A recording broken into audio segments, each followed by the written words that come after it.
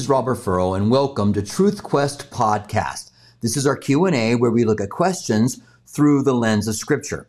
Our desire is to know what God's Word says so that we can know what to believe. We want to rightly divide the Word of God, receiving the Scriptures with joy, but searching to make sure they're true. We want to answer questions to the best of our ability, look to the Scriptures together to see if there are certain things we might be able to figure out.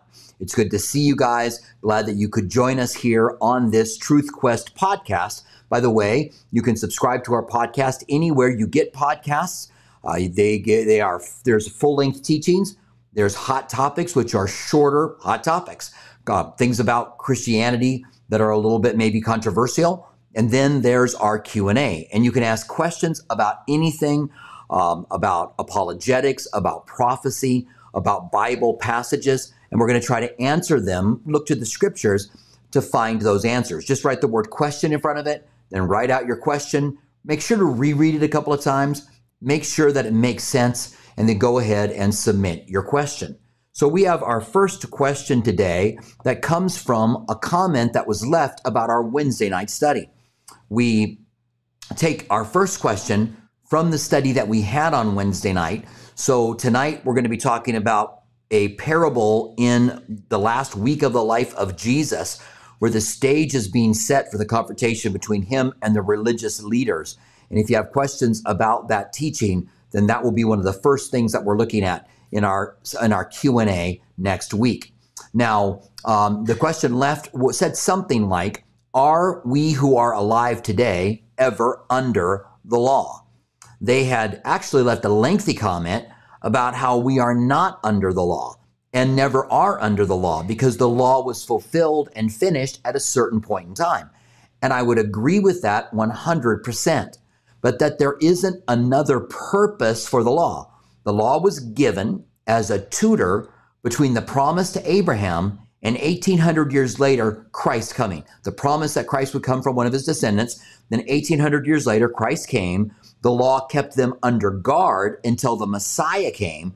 And once Christ came, they no longer needed the tutor. They were not under the law. We were never alive during the law, so we are not under the law, and we don't want to put ourselves under it. But that doesn't mean the law doesn't affect us. I have a scripture here that I want to show you that helps us to understand this principle. This is Romans 3, 19 and 20. It says, now we know whatever the law says, it says to those who are under the law. So it's written to those under the law, that every mouth might be stopped, but here's a wider scope, and all the world may become guilty before God. Therefore, by the deeds of the flesh, no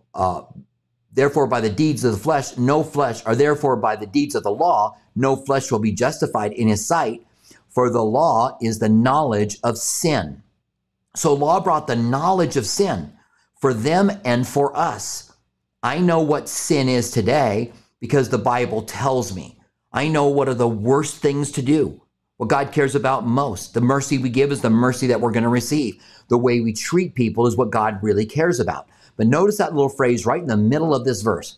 And all the world would become guilty before God. That was the law's purpose on a larger scope. We're not under it, but it becomes a mirror that we look into and realize, especially with the moral law. There's the ceremonial laws, there's the dietary laws, but there is the moral laws. And under those moral laws, we learn what is right and wrong and that everyone is guilty. Ray Comfort goes out onto the beaches of Santa Monica and other places and asks people, have you ever told a lie? And then he says, well, what does that make you? A liar? Have you ever took God's name in vain? What does that make you? A blasphemer? And then he says, if you're a lying, thieving, adulterer, blasphemer, and you stand before God, how's God going to judge you? So he's using the law to reveal to people who don't know Christ that they have a need in their lives for Christ. And that's the purpose of the law. Notice the end of this verse. For by the law is the knowledge of sin. That's the wider scope of the law. We are not under the law. I agree with that wholeheartedly. And we've never been under the law because we're living in the time of grace. But law still has a purpose, a larger scope, that the whole world may become guilty before God. And that by the law comes the knowledge of sin. So people can't say, this isn't a problem. It's okay for me to have an affair because I love the person. Well, the law says thou shalt not commit adultery, and the knowledge of sin comes through it. So there is a larger scope of the law that shows us what God's standards are, even though we are not able to keep them 100%. So thank you very much. I appreciate your comment that you left, and I agree with the vast majority of what you said, but there is still a purpose for the law today in a wider scope. But there's so many people that have tried to live by the law who were not able to really go ahead and do that. All right, so let's see. Let's go ahead and take a look at our questions that are coming in today. Andre has the first question again, and so we're going to bring that in. And Andre says, back in his day as Saul of Tarsus, Paul persecuted Jesus. Acts 9, 4 through 7. So why didn't Paul pray for or forgive Alexander in 2 Timothy 4, 15 and 16? So I want to look up the one verse. So we know that Paul persecutes the Christians. In Acts 9, is that Paul's conversion? Am I right in that? So let me just go ahead and take a look at Acts 9 really quick. I just want to make sure that that's Paul's conversion. Acts 9, 4 through 6. And as he journeyed to Jerusalem, it came to pass. Okay, so that's Paul's conversion. And then I want to let me go to 2 Timothy, and then I'll talk about Acts 9 really quick, and then we'll take a look at this passage in 2 Timothy. 2 Timothy 9. Oh, 2 Timothy 4. I was like, there is no 9 in 2 Timothy. 2 Timothy 4, 14 and 15. So I'm going to get there. Let me put this up on the screen for you. And 12, 13. So we'll start there. All right. So let's go ahead and bring that on screen for you. And we'll talk about Acts chapter 9 first. So Paul has persecuted the church. He persecuted them with great zeal. He calls himself the chief among sinners because of that. And he cast lots against Christians that their lives would be taken. And Paul, in his writings all the way through to the end of his life, makes references to him being that chief amongst sinners, and that he's not worthy of the call that he's been given. Now, none of us are, but Paul knew he had that in his life. It was like John Newton, who was a slave trader and wrote Amazing Grace, how sweet the sound that saved a wretch like me. He knew who he was because of the things that he had been involved in. So now we take a look at verse 13, and he starts talking about Alexander the coppersmith. He says, Alexander the coppersmith did me much evil. The Lord will render to him according to his works. Of whom do thou also beware, for he greatly withstood our words. All right, so the question that you have then is, Andre, is why didn't he pray for or forgive Alexander? Forgiveness is, there is letting go, and who's to say Paul didn't, right? I mean, if we pop back over and take a look at this again, he says, Alexander the coppersmith did me much evil, for the Lord will render to him according to his works. And that, of course, is if he doesn't come to Christ, of whom thou dost beware. So he's telling them to beware of him. So Jesus said, if someone asks you to be forgiven, then forgive them 7 times in one day. That's in the book of Luke. And then another place he says, if you're offering your gift and you haven't forgiven someone, forgive them. I know there's a place where it says, go and make things right. This is not the same place. It's another place where it says, you're offering your gift and you have unforgiveness towards someone, forgive them.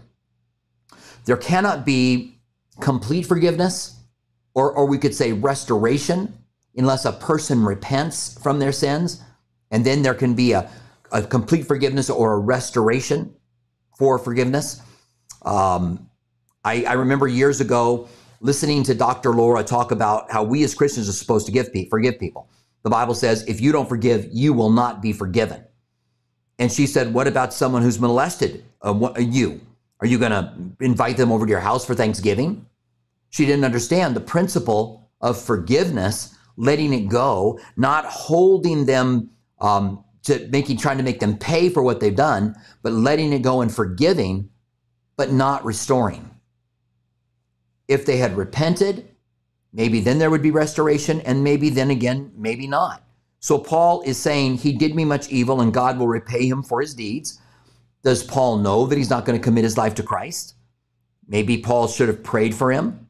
Remember, Paul's not perfect either, but Paul doesn't say that he's holding bitterness towards him, but he says beware of him as he writes this letter to him. So I think that that's the answer. Why didn't Paul pray and forgive Alexander? He may have forgiven him, and he may have been praying for Alexander. We don't know that he didn't.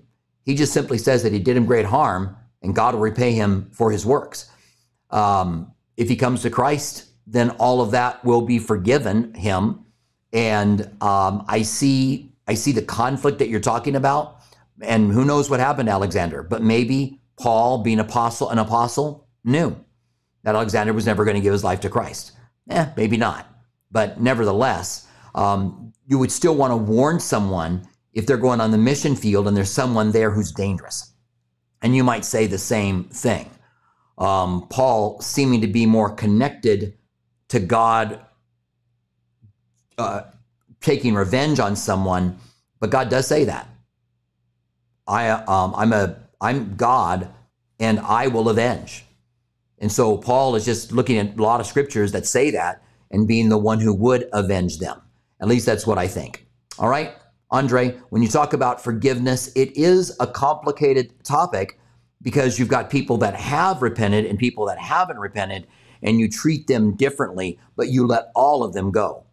When the one man who was forgiven a great debt grabbed the man who owed him $50, he grabbed him by the neck and said, "Pay me everything you had." All he had to do to forgive him was let it go. It didn't mean he needed to be restored or still lend him money. It just simply meant that he should have let him go. Very good question, though, Andre. I appreciate it. We have a question from Facebook from Paul Fran. And Paul says, since God doesn't literally speak back to us when we pray, speak for yourself, Paul. No, I'm kidding. I've never had God audibly speak to me. I've had people tell me they've heard God audibly speak to them, but I certainly think that's not the norm, right? Since God, and probably not even anywhere near the norm, since God doesn't literally speak back to us when we pray, how do we know what God wants us to do? Or if we are on the right path when we ask God. I understand God speaks through the Holy Spirit, but I feel many people are confused. This may confuse this with their own desire and will. Yeah, and I think that's absolutely possible. We can easily do that. So a couple of things. First of all, direction from God is in a broader sense. So if I'm looking for what car to buy, and I start praying, Lord, what car should I buy? What car should I buy? God isn't so concerned about what car I buy. There may be cars God doesn't want me to have, but I think there's a parameter of different cars that I could purchase. But what God really cares about, and when he gives us direction in his word for his will, is how we act in that car. I think we could go as far as saying that, hey, we may have a choice of marrying a few different people. And God doesn't always tell us which person to marry. We have guidelines, not being unequally yoked. So there are guidelines that we have. But once we are married, we're told how we are supposed to live in that marriage. It's very easy to find out what God's will for you is as a husband. It's very easy to find out what God's will for you is when it comes to outbursts of wrath. And so the Bible says in Romans 12, 1 and 2, that we are to present our bodies as living sacrifices, that we may prove what is the good, acceptable, and perfect will of God. And a lot of times we want to get precise. Which person should I marry? What town should I live in? What car should I drive? We start looking for those kind of things we can't find in Scripture. But I can tell you how you're supposed to live while you're in that town or in that car or in that marriage. And that's what the Bible reveals. And so we have everything that we need. The Bible says in 2 Timothy 3, 16 and 17, that the inspired word of God is profitable for reproof, for correction, for doctrine, that the man of God would be thoroughly equipped, lacking in nothing. So everything that I need for life and godliness, I find in the Word of God. And I don't need God to say to me, Robert, buy, this car. Because I have His Word, which tells me how I'm supposed to live. Now, the Bible gives us other directions about knowing God's will. It says in Proverbs 3, I think it's 5 and 6, to trust in the Lord with all of your heart, lean not on your own understanding, in all of your ways acknowledge Him, and He will direct your path. So there's the last part of your question, which says, how do we know that we're not getting what we desire? Well, you lean not on your own understanding. You acknowledge God in all your ways. That is, that you do pray about these things, and you acknowledge God's goodness and work in all of those ways, and then God will direct your path. There is this teaching out there that the good, acceptable, perfect will of God are 3 different wills of God for your life, and you got to figure out what's good. Or you might get what's good, what's acceptable, or what's perfect, and we want the perfect will of God. But that's not what that verse is saying. It's saying that God's revealed will for your life that we find in the Bible is good, acceptable, and perfect. And we find that in the pages of Scripture. It would not be right for me to say, I have not heard God speak to me. I've heard God speak to me through His Word, even though I haven't heard it audibly. And as far as my desires go, I want to be able to identify what's of my flesh. And the Bible says, if you walk in the Spirit, you won't fulfill the lust of the flesh. And the Bible also says to delight yourself in the Lord, and He'll give you the desires of your heart. So you delight in Him. If you're delighting in the world, you desire the things of the world. If you're delighting in the flesh, you're desiring the things of the flesh. But when you delight in God, abide in Christ, and His Word abides in you, you can ask whatever you desire, because at that point, they're godly desires, and God will be able to give us those desires. And so when we are looking for God's will in our lives and looking for what God wants us to do, there are things that we're not going to be able to find in Scripture, and yet we have many promises that really help us to understand what those promises are that God has given us. All right. Thank you very much, Paul, for your question. I hope that was helpful. As always, you can ask a follow-up question. We have a question here from Albert. Albert, good to see you. And Albert says, it seems that Isaiah 65:20 indicates that while people will die during the millennial age, humans' lifespan will return to what they were prior to the flood. Well, what are your thoughts on that, Pastor? All right, so it seems like Isaiah 65:20 indicates that while people will die during the millennium age, human lifespan will return to what it is. All right, so let's take a look at it. Isaiah 65. Isaiah 65, verse 20. I'm still working on getting something that I can just type in and be able to pull it up, which will be much quicker than what I'm doing here. But this works. It gets the job done for right now. All right. So let's go ahead and bring that on the screen. Here it says, there shall be no more thence all infants of days, nor an old man that hath not filled his days. I've got the ASV up. Let me see if I can switch this to the New King James. I'm like, what is it talking about here? All right, there we go.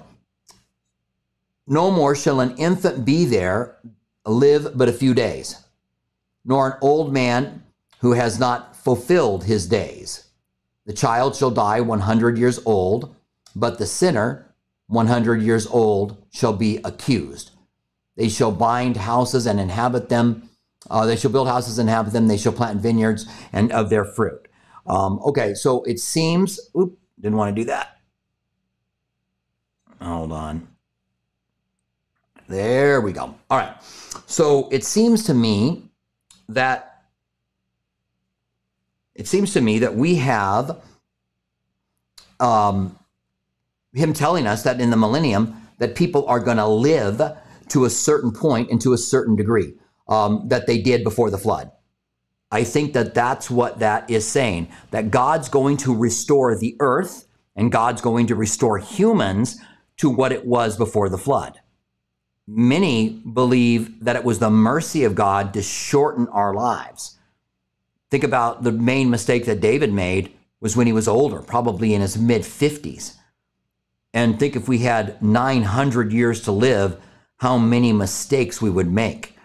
And so it's probably a good thing that our lives are the span that they are now, that we don't make that many mistakes. And I think that maybe when God does that, living into the millennium with God in his kingship and God being the one who does that work for us, what an amazing thing for you and me, for those people living in that day, and you and me being there, being able to see these things that are happening with these people that are living under the kingdom of God. All right, Albert, thank you very much. I do think it is saying that. Just the short answer to your question is I do believe that the Bible is saying that they will be restored to what it was like before the flood. There are some reasons people think that life was shortened, that there used to be a cloud bank up in the sky and that a mist went up and watered the earth. And after it rained, that cloud bank went all the way down on the earth, and the UVs and the ozone takes its toll on us. And then again, maybe God just shortened man's life because he realized how much trouble we could get into if we lived a longer life than that. All right. So thank you for your question. We have a question here from Jari.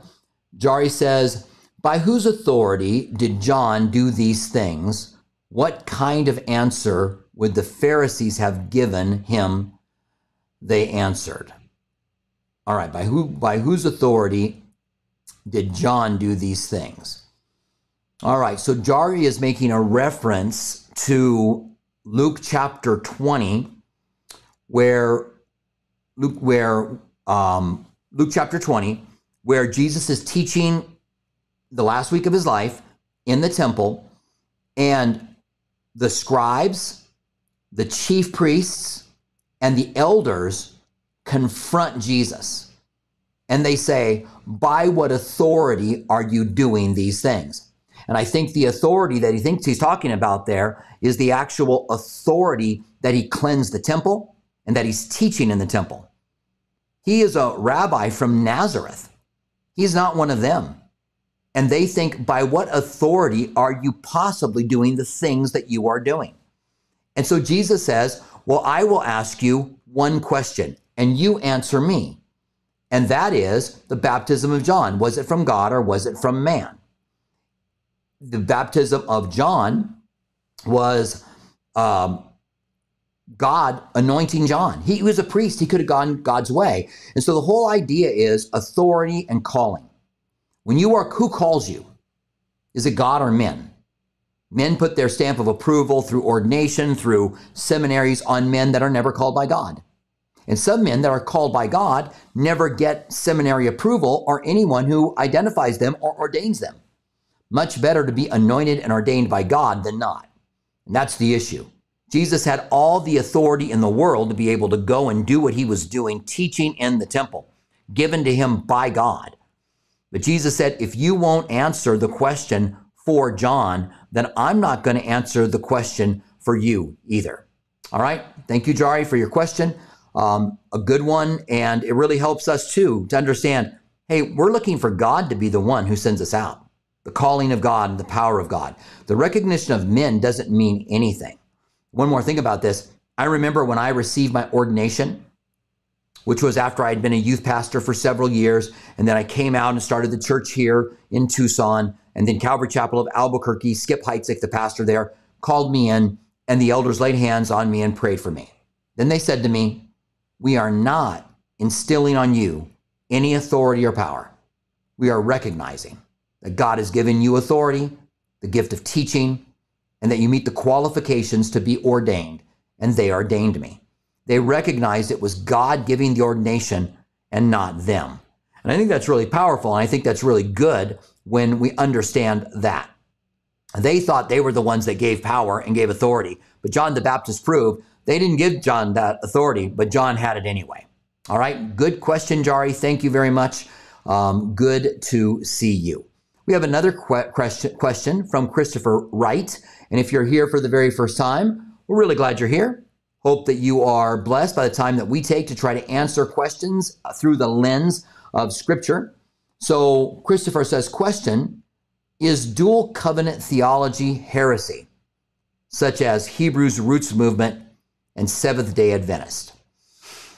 Well, those are two radically different groups, Christopher. Let's just take them one at a time. The Hebrew Roots Movement. Yeah, they will reject Paul's writings because they believe that they are Israel, because Israel was slaves in Egypt and their descendants were slaves in America.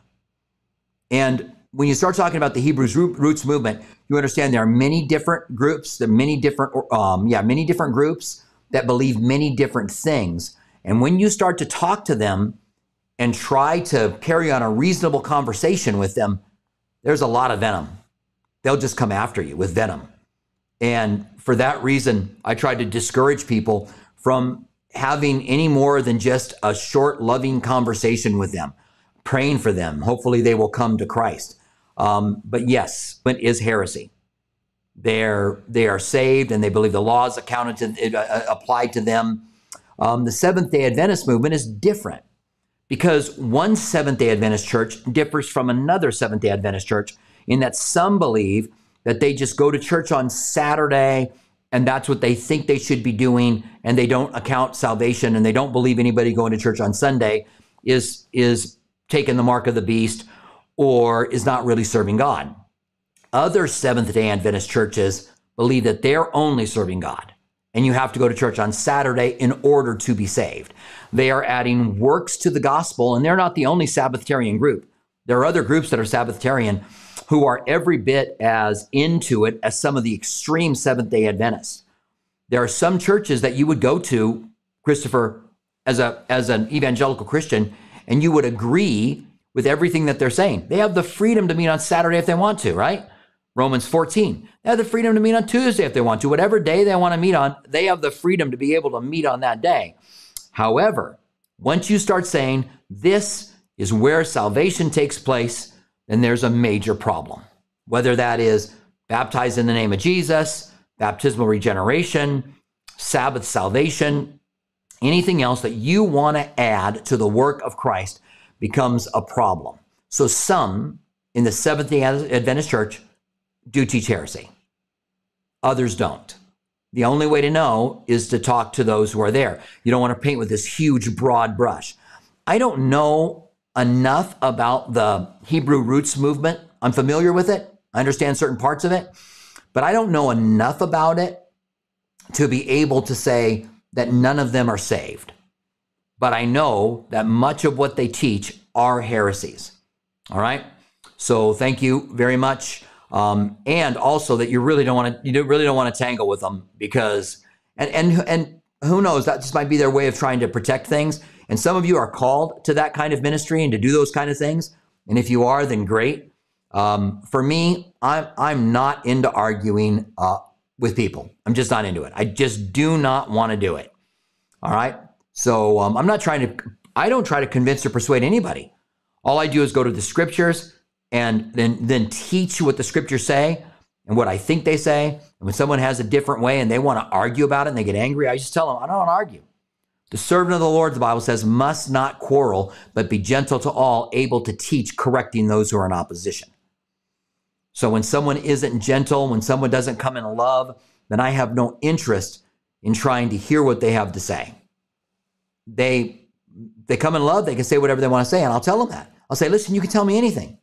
You can tell me I'm a heretic as long as you're nice about it. You can tell me I'm a horrible, rotten person as long as you're nice about it. As long as we walk in love, doesn't mean I have to believe it.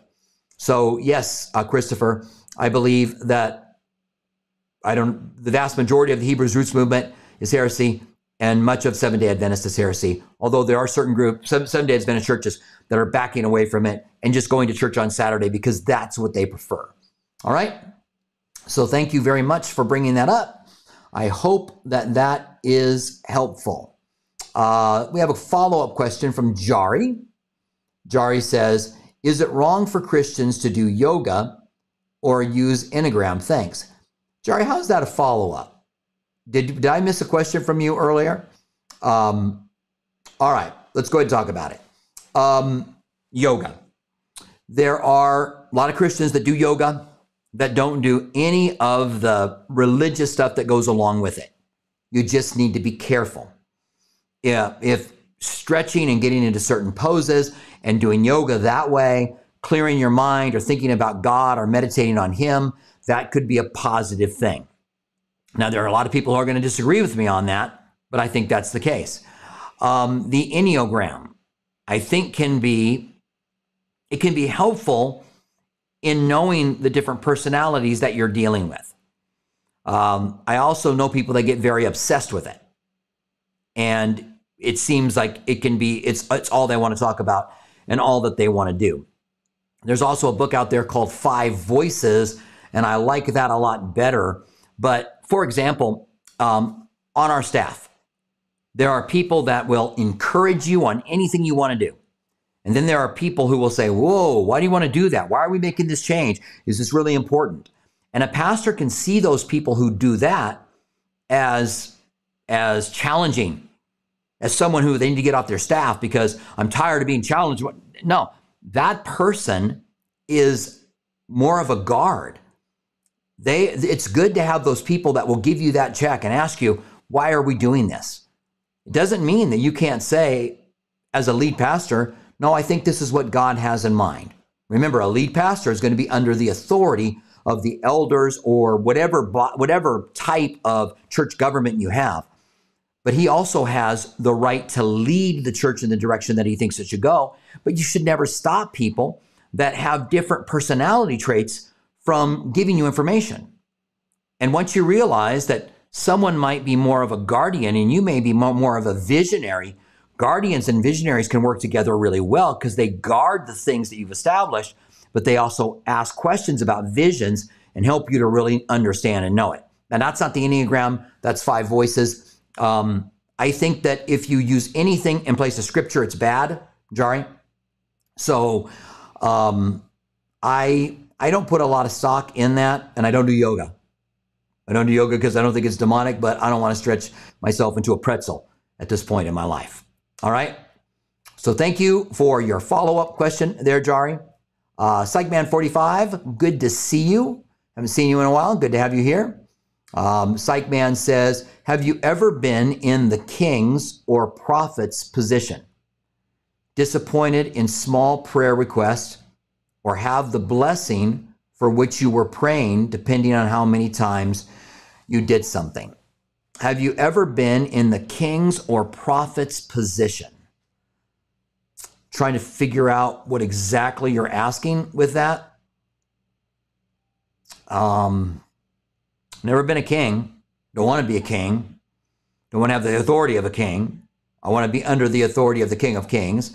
Prophet's position, if I understand what you're asking, yeah, I feel like God gives me certain things that I'm going to say and lays on my heart certain things that I want to say. And therefore, that would be the prophet's position, I think, if that's what you're asking. And if God ever gives me words for individuals, and I do believe that he does, I don't know if that's the gift of prophecy or God just giving me certain things that I want to answer. Disappointed in small prayer requests. Again, I'm not sure what you're bringing up. Or having the blessing for which you were praying, depending on how many times you've prayed that you did something. Again, sorry, Psychman, I'm not quite sure what you're asking. Yeah, I've had answered prayers, have been blessed. And then how many times I did something, I'm not sure what the something here is that you're asking. So maybe you can just give a little clarification. And if I didn't answer your question right, then try to give me some clarification so that I can go ahead and answer it a little bit better. All right. So thank you very much. I appreciate that. So let's see. We have, I'm looking down for another question. Alex. So Alex has a question. So Alex says, can people be freed from demons? Deliverance. And I'm going to assume that you're talking about non-Christians, and I'll just go ahead and make this point. Christians cannot be possessed. The Bible says, greater is he that's in you than he that's in the world. Satan's in the world. The Spirit of God's already in you. So you are possessed, but you're possessed by the Spirit of God. And your temple is the temple of the Holy Spirit. And therefore, a demonic spirit cannot be inside of you. Now, the Bible says, resist the devil and he'll flee from you, and give no place to the enemy. So do Christians sometimes give places to the enemy and find themselves having problems because they have given place to the enemy? Yes, I think that they can do that. Can a person be freed from demons, deliverance, non-believers? Yes, I believe that can be the case. That non-believers can be freed. But remember, Jesus said, if the demon leaves, comes back and find it cleaned and swept up, but empty, then he goes and gets 7 demons that are worse than them, and he comes back into that place. All right? So I've got to take a quick break here and do something really quick. I will be back in like 10 seconds, all right?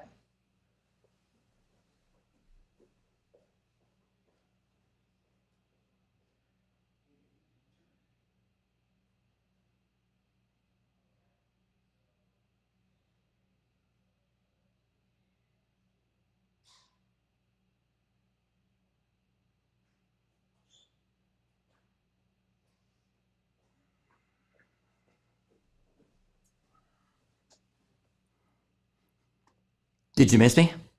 All kinds of things happen strange when you go live. And so the TV was on out and it had been put on pause, and then it came on really loud. And I just wanted to make sure that it wasn't distracting you guys. I know it was distracting me. So Alex, let me just get back to your question here. You want to see someone come to Christ. And if someone has a demon, then yeah, you can pray for them to be delivered.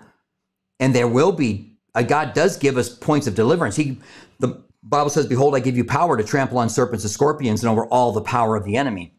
Nothing will by any means hurt you. And I think that Satan's always attacking Christians, just can't possess them.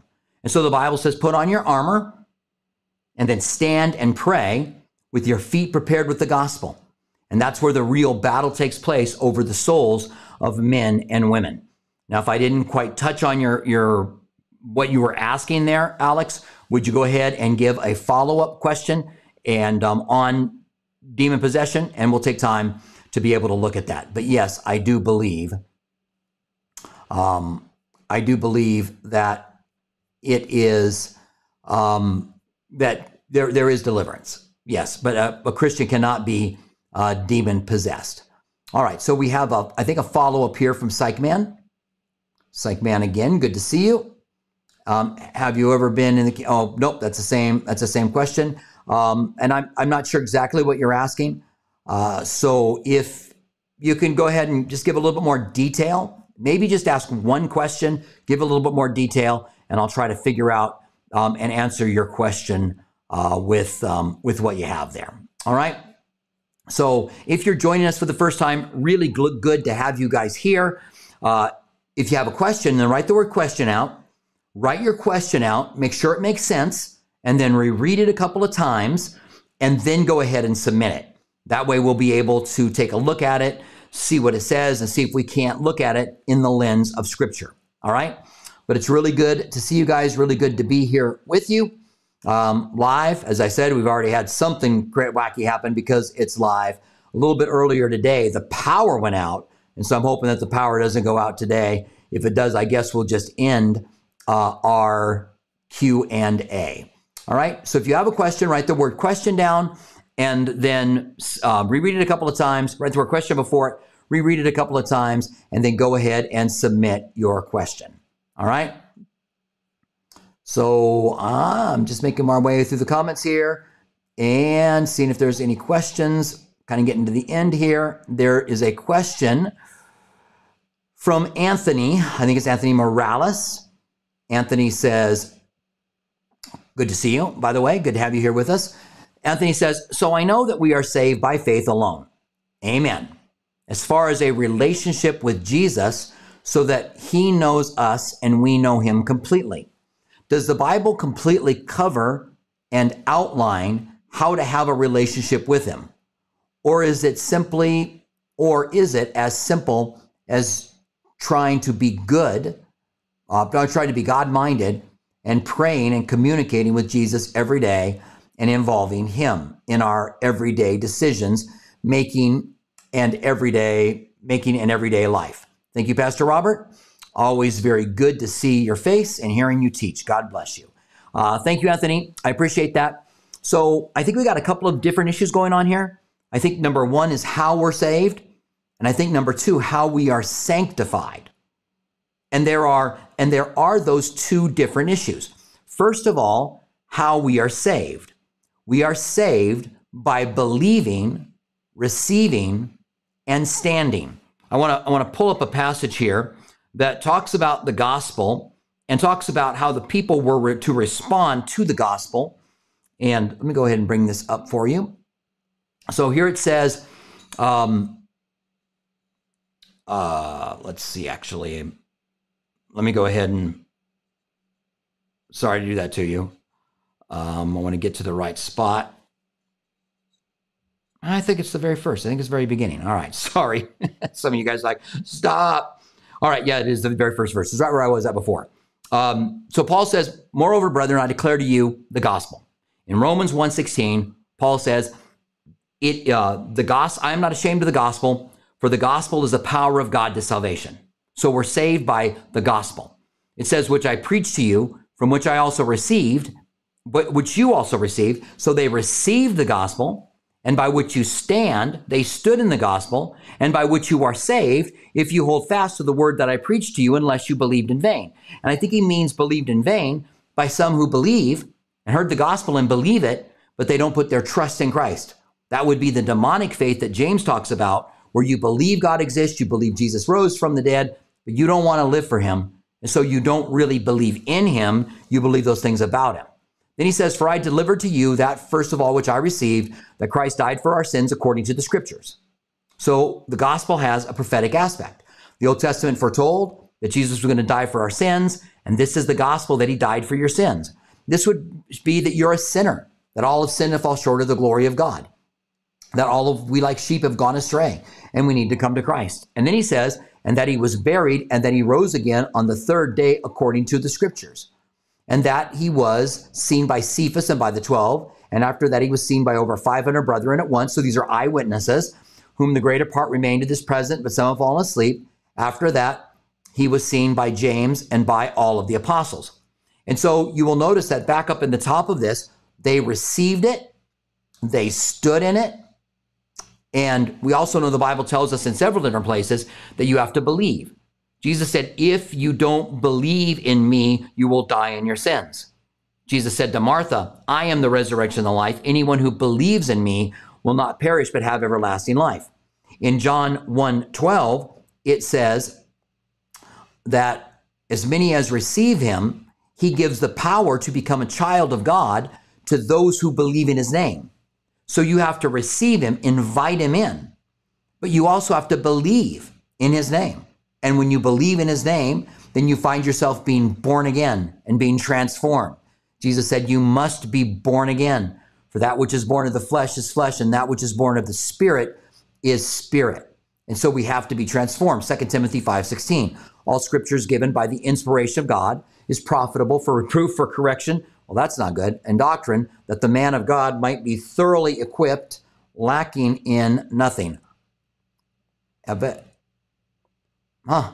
right. Has this been this fuzzy the whole time? So all of a sudden my cameras have gone fuzzy. Maybe they went out during the when I lost power, and now they are blurry, which is hilarious. All right.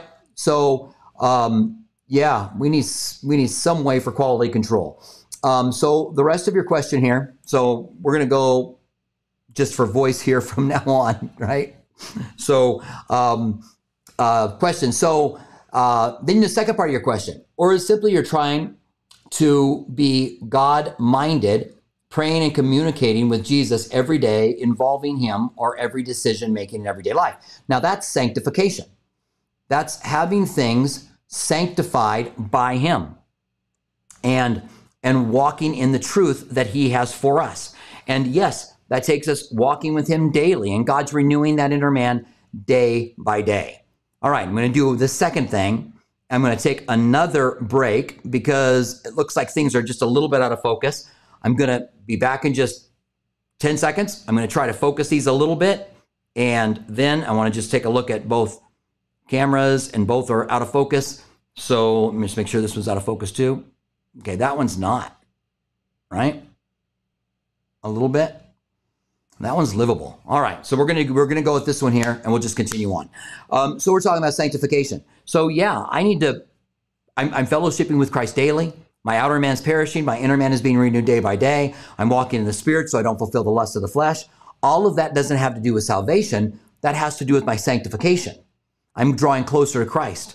I'm learning how to walk better and be a better person and live better through Christ and for him and the things that he has called me to do. All right, Anthony, thank you very much. I discovered the blurriness there on camera. Number 2, live is always interesting. So interesting that it took me that long to figure it out. All right.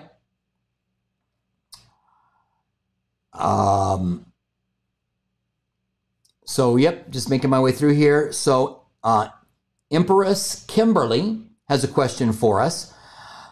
She says, could you define heresy? This is the definition I found.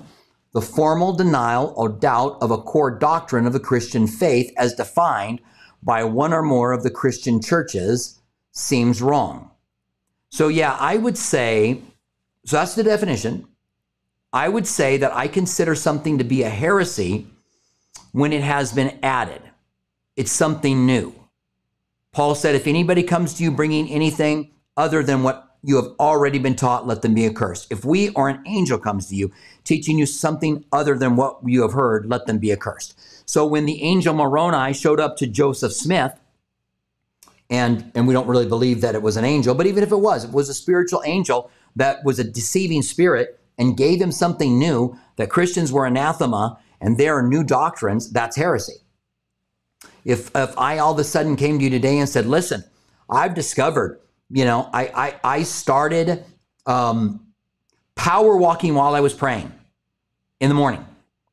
And I all of a sudden am close to Jesus, closer than I've ever been before. And I find myself really excited. And listen, if you guys can power walk in the morning for Jesus, there's something about that power walking and with Jesus that ties it together, then that's heresy. Because the Bible didn't talk about anything like that. And I use that ridiculous analogy because people do those things. They bring up things that are not biblical at all, and they try to make them new, but they're heresy. All right? And so you want to do a few things. You want to look into church history, see what kind of things they were believing, and if you have something you think might be a heresy, did they deal with it in church history? Those are our foundations. They're not the scripture, so we don't treat them like that, but they are valuable because they've dealt with many of these issues that we're dealing with. They battle over what the Trinity is. And so when someone comes along and says, I think the Trinity is different. It's not three persons, one in essence. It's something different. Well, I guarantee you they dealt with it in church history. And so those things become heresies. All right? So there's the definition, but a heresy is something that you start to believe that's new. I like what Greg Laurie says. If it's new, it's not true. And if it's true, it's not new. All right? So thank you, Kimberly, Empress Kimberly. I appreciate that. All right. So if you have a question, you can write the word question out and then write your question. Alex has a follow-up, and I'm glad because I don't know that I got completely what you were saying, Alex. Alex says, what does the Bible say we can't have, where does the Bible say we can't have an evil spirit attached to or influencing us? Aren't we told in the Great Commission to cast out demons? Matthew 28:20. No. I want to make sure about that, but no, that's not the Great Commission. You're talking about Mark 16, not the Great Commission. Let me go to Matthew 28:20 really quick and pull that up. Mark 16, Matthew 28:20.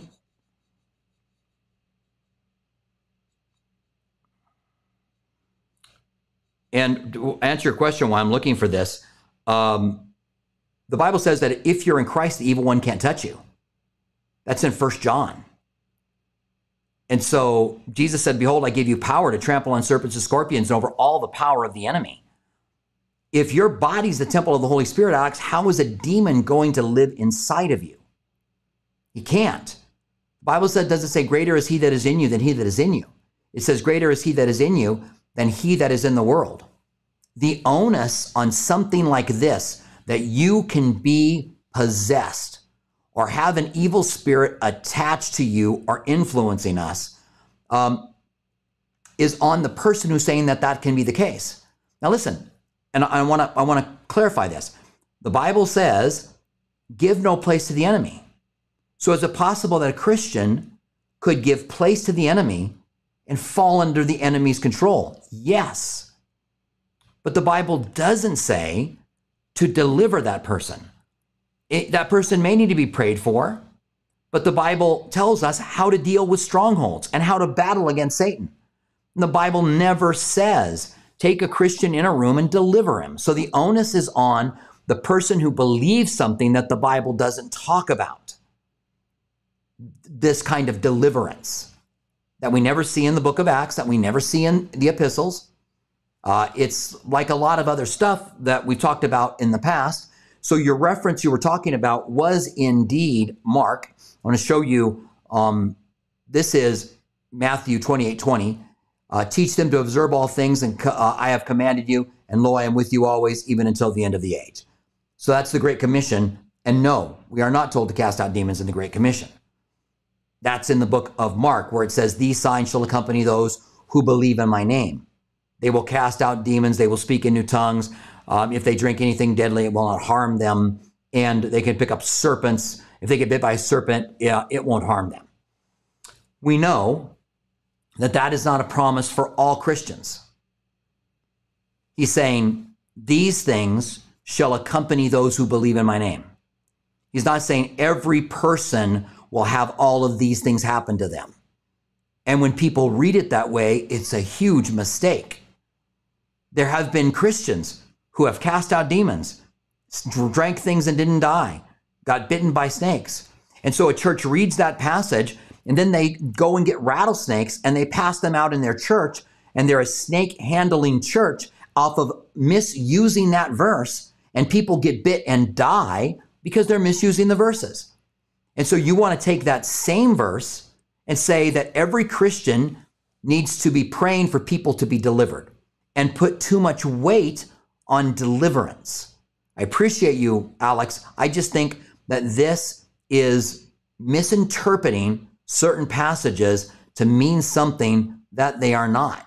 Where does the Bible say we can't have an evil spirit? Again, 1 John, if we are in Christ, the evil one can't touch us. Attached or influencing us, well, attached? Not sure what you mean by attached. Influencing? Sure. We're tempted all the time. Yeah, we can have demonic spirits influencing us. But should I go and pray for someone to deliver me and then suddenly have this grand new life because I've been delivered, and then run around and telling everybody else you need to be delivered too because I was delivered? No, I'm going to spend my time teaching the scriptures and not whatever experiences that I might have that might or might not be in scripture. So do I think that we can go to places and we could make a study, a Bible study about the way that demonic spirits are influencing us? The Bible says we wrestle not against flesh and blood, but against principalities and powers and spiritual hosts in heavenly places. So we put on our armor and then we stand and pray. Jesus said the gates of hell will not prevail against you, but that was in the context of giving us the keys to the kingdom. And that's the promise. The gates of hell will not prevail against us. When we preach the gospel, which are the keys of the kingdom, people are going to get saved and they are going to come to Christ. All right. So thank you again for your question. If you want more clarification than that, I'd be happy to talk about it more if there are specific questions that you have on this particular one. All right. So let's go ahead and take a look at another question that we have. I do appreciate you guys, and you do understand that there will be differences, that you and I might believe things that are different, and that's okay.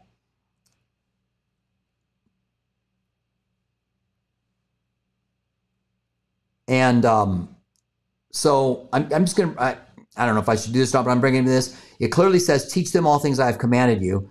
They were commanded to cast out demons. So Alex, I know you're trying to justify what Matthew 28:20 says, but it never says to cast out demons. It says that in Mark 16. And so if you want to say that the Bible says to cast out demons, then go to Mark 16. You don't need to try to place it in the Great Commission. The Great Commission was something else. Go out, make disciples, baptize them in the name of the Father, the Son, and the Holy Spirit, teaching them to observe all the things I have commanded them. And lo, I'm with you always, even until the end of the age. Mark 16 talks about casting out demons. And let's see how much time I've got. I got just a few minutes. Let me go to Mark 16. Let's just go see if we can find that passage really quick. I'm not sure that I'll be able to find it quickly, but let me see what I can do. All right.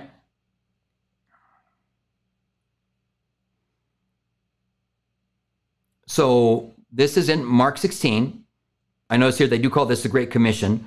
Later he appeared to the 11 as they sat at a table, and he rebuked their unbelief and the hardness of their heart. Oh, let me go ahead and put this on screen for you.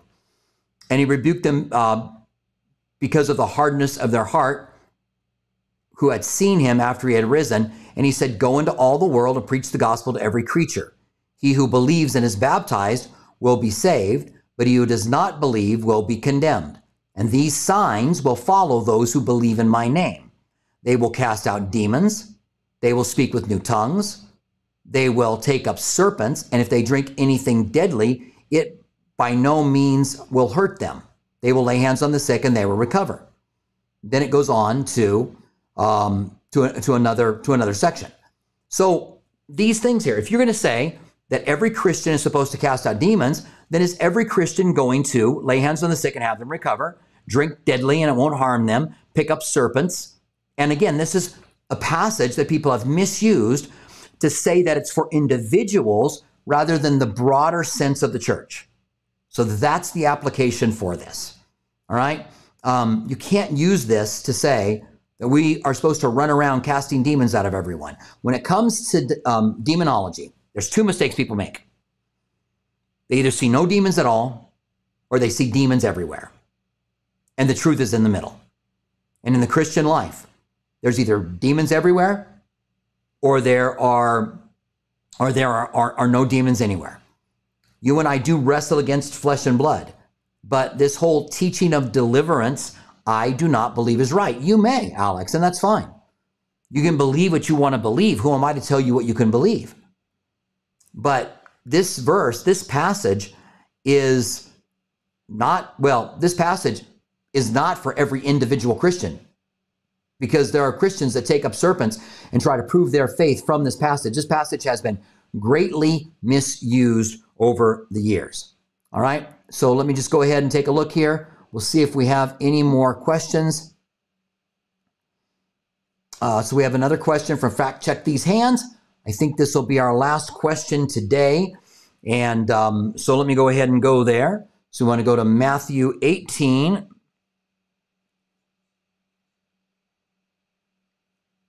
Verse 6. Let me go ahead and put that on the screen for you. So this is Matthew 18, verse 6. And the question was, let me just look at the question really quick. Was Jesus referring to children or to new believers? I think I know which one you're going to be talking about. So it says, whoever causes one of these little ones to stumble who believes in me to sin, it would be better for them if a millstone were hung around their neck and they were drowned in the depths of the sea. All right, so I think he's talking about both. And I think that because in certain places, he talks about those who believe, those are new believers, and children. And I think that this is really important for us to understand that if you're hurting someone, it would be better for you for a millstone to be tied around your neck. He doesn't say that's what's going to happen to you. He says it would be better for you if that were to happen. And so I think that that is really, really important to understand.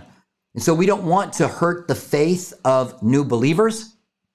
And we also don't want to hurt a child, because both of these are people that Jesus cares about deeply, and that Jesus will, we're kind of back to where we started with Alexander and Paul saying God will repay him for his works. So if you've hurt children or you're hurting new believers, then repent from that and turn from it. Because the Bible says it'd be better for you that a millstone will be tied around your neck and you would be cast into the sea. All right. So thank you very much for joining us today. I really appreciate you, and I appreciate you guys. Love you. Stay close to Jesus. We have a service in an hour from now. We're going to be talking about Luke chapter 19, where Jesus, through a parable, prophesies what's going to happen to him later on that week. And he gets into the motives of those religious leaders and why they turn him over to Jesus. All right. So you can watch that online, or you can join us at 6 p.m. on the East Campus, or 6 p.m. on the East Campus. This is Saturday night. We don't have a West Campus service. All right.